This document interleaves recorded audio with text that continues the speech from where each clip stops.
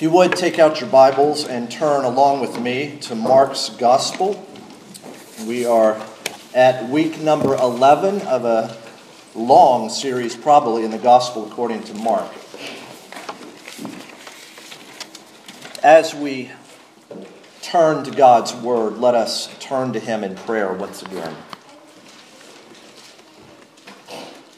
Almighty God, as we've just been singing about, we have no hope apart from Christ.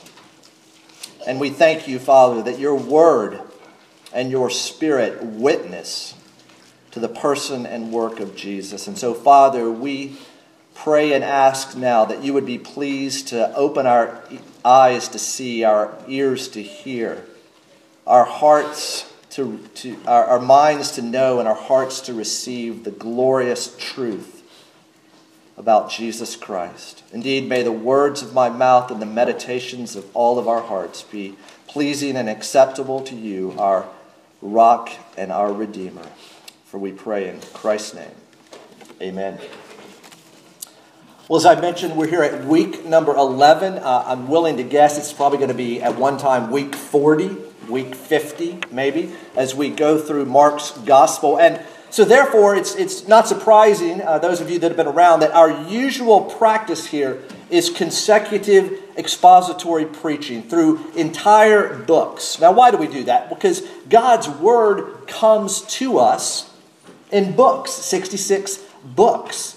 Now, topical preaching is necessary at times. And in fact, those of you participating in our Christian education, you'll beginning to understand that our confession of faith is a topical summary of the teachings of Scripture. And that's good to have. We're going to need to have teaching and sermons and proclamations on specific topics. But in general, we're going to be going through letters of the New Testament, prophets of the Old Testament, histories of the Old Testament, Gospels in the New Testament.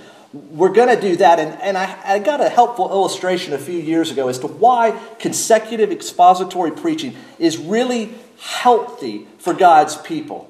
And it's this.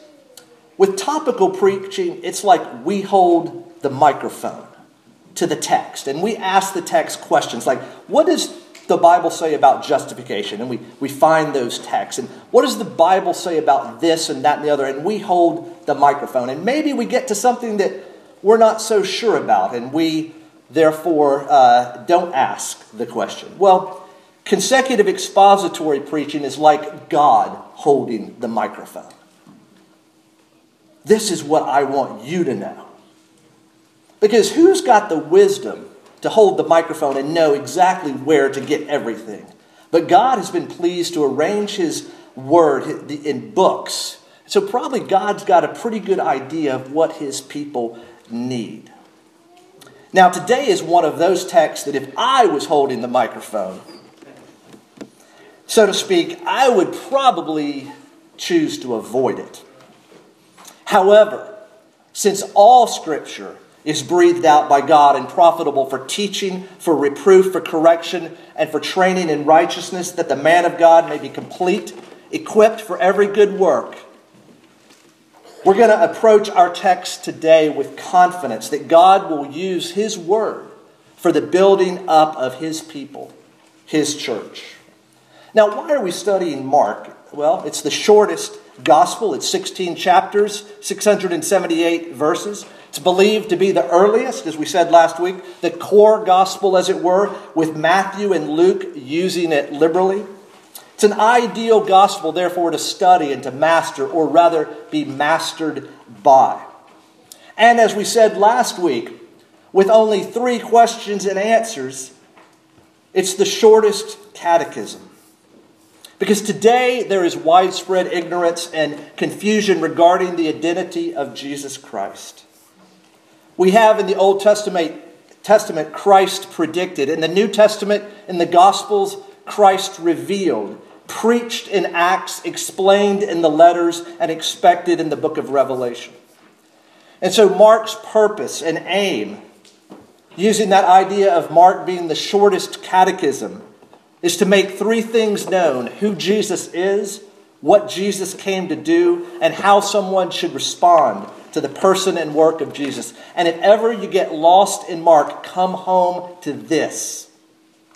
Mark says right off the bat that this is the gospel of Jesus Christ, the Son of God. Mark is deliberate and orderly and purposeful in how he organizes and structures this book. And as we said last week, but since we're now back into this after a long absence, it's worth repeating. There's really two halves to the gospel according to Mark. The first half, part 1, answers the question primarily, who is Jesus? The focus is on the person of Jesus. And then there's a hinge right in the middle, as it were, where part 1 swings and becomes part 2. And that hinge is found in chapter 8, verses 27 through 29, where Jesus asks a couple of questions. Who do people say that I am? And who do you say that I am? And the answer given is, you are the Christ. And from there on in the book is the second half, part 2, and it answers the question primarily, what did Jesus come to do? And it's a focus on his work. Mark's gospel is indeed good news. Mark, the man, is Peter's interpreter. His method is a docudrama where he's assembling all these videos and still pictures of the life and ministry of Jesus to present the message of the gospel. And this gospel is centered upon Jesus. It's about him and it's proclaimed by him. Because Jesus is the man who, as we will see, is fully God and fully human. He's Christ and the Son of God. He has a mission and he has a message that we're finding out week after week after week. We'll discover, as I believe we've already been discovering, especially from chapter 1, verses 14 through 15, that Jesus, in a word, is the King who brings with him the kingdom of God. And in our text this morning, we will see that King Jesus issues a warning. A warning. Almost 20 years ago, back in January of 1997, I knew that I wanted to marry my wife. But I knew I needed to follow the established cultural tradition and meet her parents before I did that. So by myself, I flew from Virginia to Texas to meet her parents by myself. I had never met them before, and stayed with them for a weekend. And it was a great visit. And Sunday night, after the evening worship service, I was in the car with my future father-in-law and mother-in-law, who y'all have met a few weeks ago or seen again. And my father-in-law, even though he's really eager to get to church, he was really eager to get to home that night. And we were on our way halfway home and the blue lights came on. And wow, we get pulled over. And I keep telling my father-in-law it was a test and he passed the test. But anyway, the officer comes up to the side of the car and he has my father-in-law roll down the window and you know, the whole, y'all have been there, I'm sure, you know, where are you headed to? What's going on? What's the hurry? And so the officer said, how about we have a deal here? And my father-in-law says, yes, that would be good. He says, how about I don't give you a ticket if you don't speed anymore? In other words, I think that was a good deal. He agreed to it. That was a warning. A warning. The purpose of the warning is to say, hey, there is danger ahead. Therefore, change your thinking. Change your behavior. A warning is not something to ignore, but rather something to pay attention to and heed. And God's warning of people, both all people in general and his people in particular, is one aspect of his great love. Join with me now as I read chapter 3, verses 20 through 30. Then he, that is Jesus, went home, and the crowd gathered again so that they could not even eat. And when his family heard it, they went out to seize him, for they were saying, he is out of his mind. And the scribes who came down from Jerusalem were saying, he is possessed by Beelzebul, And by the prince of demons he cast out demons. And he called them to him and said to them in parables, how can Satan cast out Satan? If a kingdom is divided against itself, that kingdom cannot stand. And if a house is divided against itself, that house will not be able to stand. And if Satan has risen up against himself and is divided, he cannot stand, but is coming to an end. But no one can enter a strong man's house and plunder his goods unless he first binds the strong man. Then indeed he may plunder his house. Truly I say to you, all sins will be forgiven the children of man, and whatever blasphemies they utter. But whoever blasphemes against the Holy Spirit never has forgiveness, but is guilty of an eternal sin. For they had said, he has an unclean spirit. We finally gotten to the 2-point sermon. And the 2 points came after it went to the press. And so if you're taking notes, there's 2 parts. First, an explanation of the text, and then an application of the text. In other words, what's going on here in the text, and then what needs to go on in our lives today. Well, let's now consider just understanding this text, explaining this text. There's an interesting arrangement that we will see a little bit this week, but more next week as well. It's a Markan sandwich. It's a split screen for comparison. Notice in verses 20 and 21, Jesus' family. But then beginning in verse 22 through verse 30, it's the religious leaders. But then back to verse 31, you see resuming a discussion about Jesus' family. And these 2 groups, Jesus' family and the religious leaders, have 2 basic charges against Jesus. 2 accusations. The first, Jesus, you are mad. And second, Jesus, you are bad. Scene 1, the family. Charge number 1, Jesus is crazy. He is out of his mind. He has lost his senses. He's beside himself. He's mentally deranged. Those, as it were, humanly speaking, closest to Jesus, mother, brothers, think he's lost it. And why? Why would they make that charge? Because they couldn't eat. And it reveals both misunderstanding and unbelief. And Jesus, in our next week's text, is going to let us know what it means to be part of his family. But then the scene shifts, and our main concentration is going to be in verses 22 through 30. The religious leaders have a charge. Jesus is evil. His family says he's crazy. The religious establishment says he's evil. The scribes have come from Jerusalem because they have heard that Jesus is getting attention. Why? He's been teaching with authority. He's been healing with people. Everybody can see with their eyes that something is going on with this man, Jesus. He's gathering crowds. Remember last week? Huge crowds. To the point of Jesus has to almost escape from the crowd. They, the religious establishment, religious leaders, come.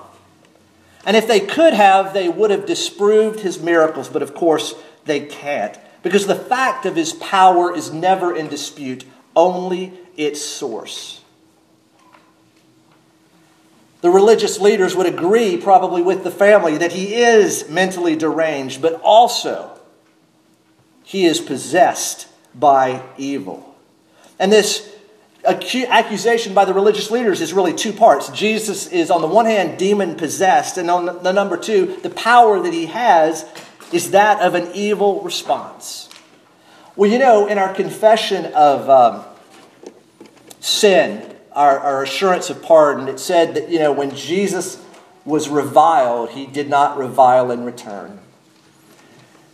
He went like a lamb that's silent to his shearers. There's a time to speak and a time not to speak. Well, here is a time that Jesus spoke. Well, what did he say? His response is a series of parables to illustrate that the kingdom of God has indeed come and is coming through Jesus. You know, it's interesting. His family thinks intervention is needed. You know, I never used to hear that word, but I hear it about in schools now. You know, someone's having trouble reading and there needs to be intervention. Some youth is about to get in trouble with the law. There needs to be intervention. Well, his family, Jesus' family, thinks intervention is needed. Indeed, it is needed, but you know what? Jesus is the one who intervenes. Jesus is the one who brings the intervention. Look with me again. And he called, verse 23, and he called them to him and said to them in parables, how can Satan cast out Satan? If a kingdom is divided against itself, that kingdom cannot stand. And if a house is divided against itself, that house will not be able to stand. The first two parables are from war and politics, a kingdom and a house. And he's exposing the logical fallacy that if a kingdom is divided against itself, it will collapse. If a political house, a political dynasty, maybe they're thinking about some of the rulers of that day, is opposed to each other, it's not going to last. Jesus just uses, as it were, common logical sense here to refute that. Now, some of you may be thinking, hey, I've heard this before. A house divided against itself, a kingdom divided. Where have I heard that? Well, maybe you're thinking of Abraham Lincoln's speech in 1858, a house divided. But you know what? Back in 1792, right here in the Commonwealth of Kentucky, they had to adopt a motto. As they were welcomed into the 15th state of the Union, the Commonwealth of Kentucky adopted its official seal. And its motto, united we stand, divided we fall. And where are they getting that? Well, they're getting that here from God's word.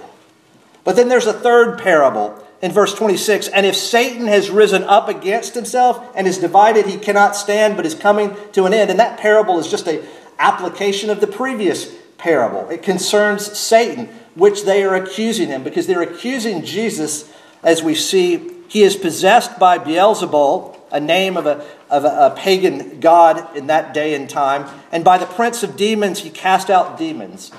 And at the time of the Pharisees, another name for Satan, or the adversary, was Beelzebul. And this final parable, we see beginning in verse 27. But no one can enter a strong man's house and plunder his goods unless he first binds the strong man. Then indeed he may plunder his house. Indeed, Jesus is saying there is a strong man that has kept people in bondage to sin and captivity and death. But Jesus has arrived to free people, to release them. And he's doing that by defeating the strong man. The strong man is strong, but Jesus is stronger still. And in other passages of Scripture, it really helps us understand the work of Jesus coming to destroy the works of the devil, who, by the way, kept people in slavery to a fear of death. So Jesus is saying, the kingdom of God is arrived. I'm here. And all these exorcisms, all these healings, I am taking back from God's enemy what he has done. I'm rescuing people. Now, before we move on to verses 28 through 30, which is where we'll stay for the remainder of the time, I think it's a good time to ask this question that the first half of Mark is asking. Who is Jesus? He is either mad, the view of his family, or he's bad, the view of the religious leaders.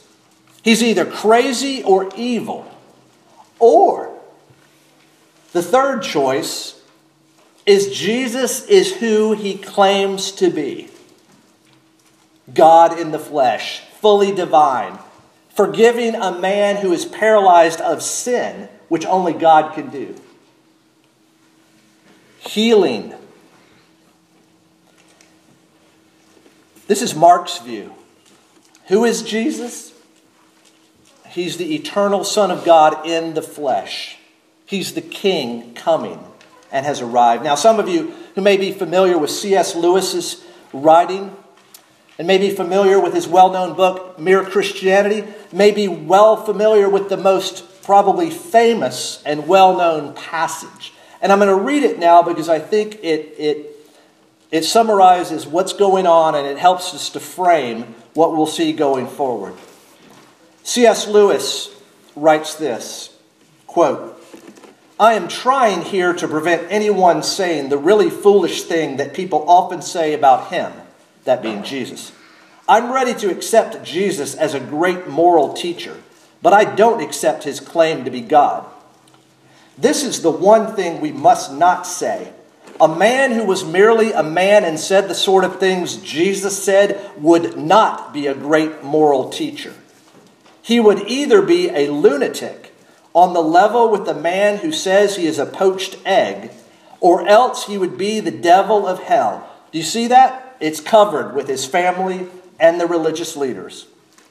You must make your choice. Either this man was and is the Son of God, or else he is a madman or something worse. You can shut him up for a fool, you can spit at him and kill him as a demon, or you can fall at his feet and call him Lord and God. But let us not come with any of this patronizing nonsense about his being a great human teacher. He has not left that open to us. He did not intend to. So Lewis gets an amen. Wow, that's... Jesus opens his concluding statement now in verse 28 with "truly I say to you." He says amen at the beginning and not at the end. And my friends, this has never happened before. This is a radical, unprecedented shift. Truly, truly, amen, amen, I say to you. All sins will be forgiven the children of man, and whatever blasphemies they utter. But whoever blasphemes against the Holy Spirit never has forgiveness, but is guilty of an eternal sin, for they had said he has an unclean spirit.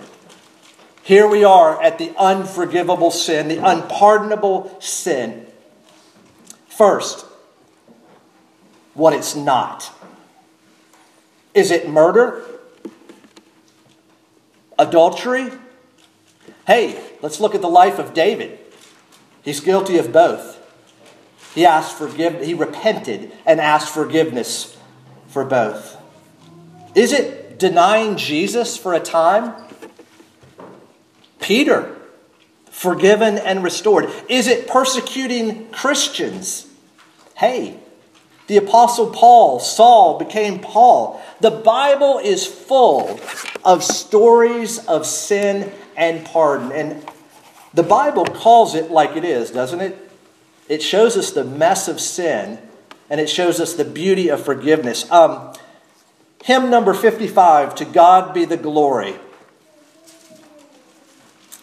Verse 2, "O perfect redemption, the purchase of blood, to every believer the promise of God. The vilest offender who truly believes, that moment from Jesus, forgiveness receives." The vilest offender? The worst? Absolutely. So it's important just to keep in mind what the unforgivable, the unpardonable sin is not. Well, let's look now at what it is.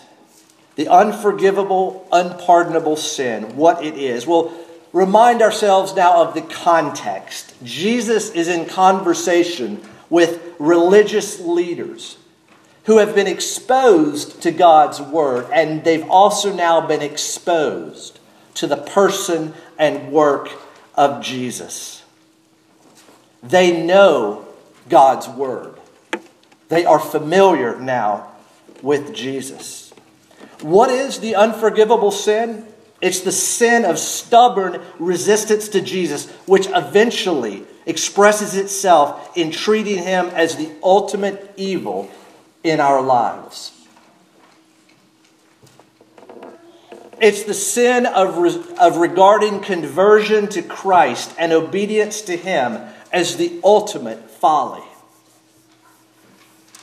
It's the sin of defiant hostility toward God, calling light darkness and calling good evil. Listen to this from Isaiah chapter 5. Woe to those who call evil good and good evil, who put darkness for light and light for darkness, who put bitter for sweet and sweet for bitter. In other words, it's the sin of hardness of heart that is unwilling to repent and believe, and so unable to be forgiven. In a word, the unforgivable sin, the unpardonable sin, is resistance to the Holy Spirit. It is a grieving of the Holy Spirit. It is a quenching of the Holy Spirit. Turn with me, if you would, to John's Gospel. John's Gospel, chapter 16. In that passage where Jesus is speaking with his close disciples about many things, he talks about the work of the Holy Spirit. And we see in verse 8 of John 16, and when he comes, that is the Helper, the Holy Spirit, he will convict the world concerning sin and righteousness and judgment concerning sin, because they do not believe in me. Concerning righteousness, because I go to the Father, and you will see me no longer. Concerning judgment, because the ruler of this world is judged. In other words, the Holy Spirit is the one who changes our hearts so that we see Jesus for who he is. And we go running to him for forgiveness and the abundant life that he promises. This is continual hardening to the work of the Holy Spirit. Hardening until one day there's no more opportunity to hear the voice of God calling.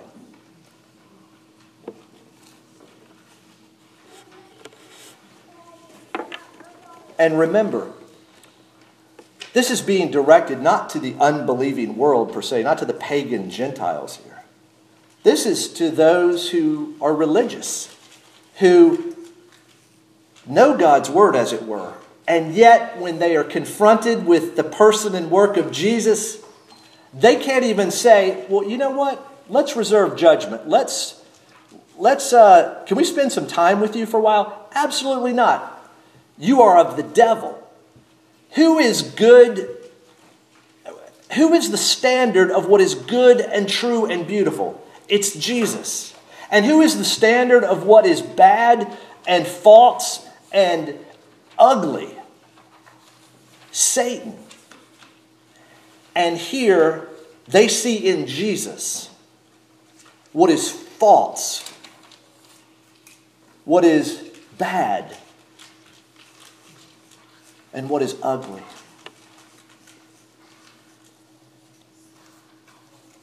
This is good news.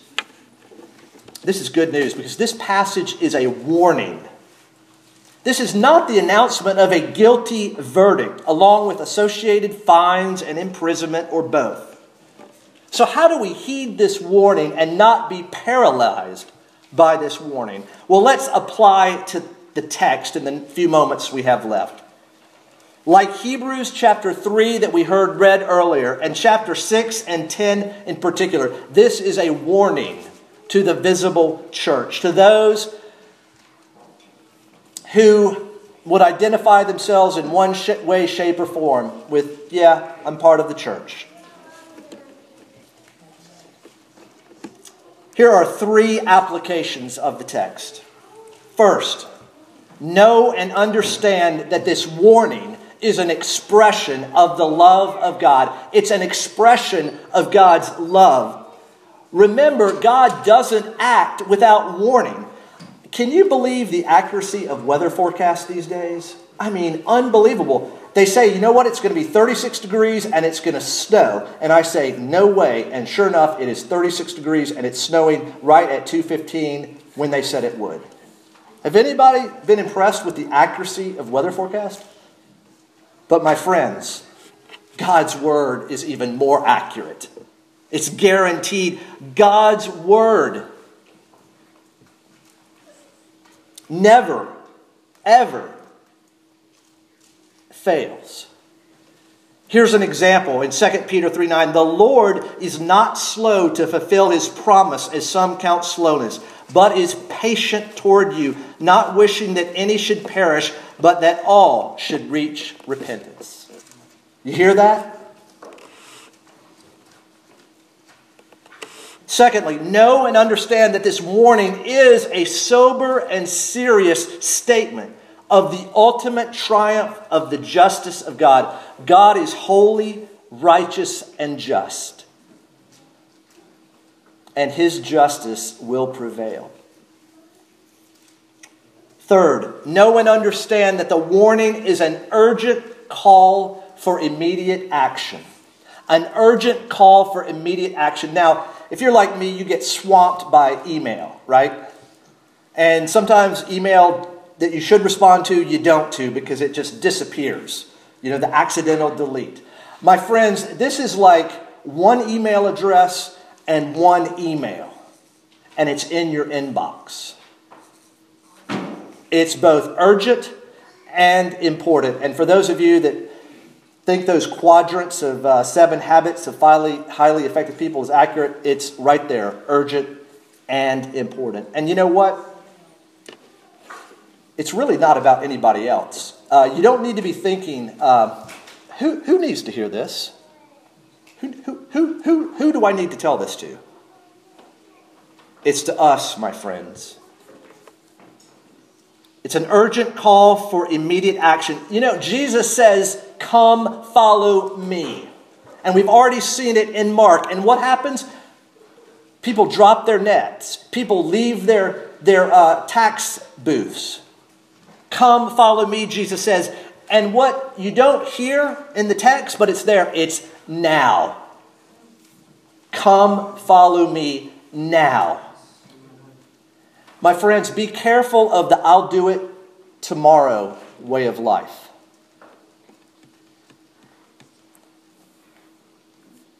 Second Corinthians chapter 6, Paul writes these words. Working together with him, then, we appeal to you not to receive the grace of God in vain. For he says, in a favorable time I listened to you, and in a day of salvation I have helped you. Quoting from the Old Testament. Behold, now is the favorable time. Behold, now is the day of salvation. My friends, when the religious leaders were with Jesus in his presence, that was the day of salvation. And as people are in the presence of the Lord through his word, and as his spirit is in present, that is the day of salvation. Murder, adultery, lying, covered by the blood of Jesus. The hardness of heart that eventually gets so hard it can look at Jesus and say, evil. It's the limb that you're sitting on that you have just sawed. The warning says turn or return to Jesus Christ because he is the only way to God. Well, we heard about the motto in 1792, united we stand, divided we fall. Well, back in 2002, some legislators in the Kentucky legislature noticed that in the preamble to the Constitution of the Commonwealth of Kentucky were these words. And it's a Latin motto that they found in the preamble to the Constitution of the Commonwealth of Kentucky. And it says this: let us be grateful to God. My friends, let us indeed be grateful to God for this warning. It is love, love, love. Amen. Almighty God, our Heavenly Father, we thank you so much for providing us with your word and spirit, a map and a compass to make it all the way home. Oh, Father, we confess that there is no other way to you other than through Jesus. And Father, he is the ultimate expression of your goodness, your truth, and your beauty. Father, would you open our eyes to see Jesus as he is made known in your word, and as your Holy Spirit bears witness to his saving work. Father, may we be grateful that you love us so much that you warn us to turn and continually return to Jesus. Father, may we be thankful for the blood of Jesus that indeed covers our many sins. For we pray in his name.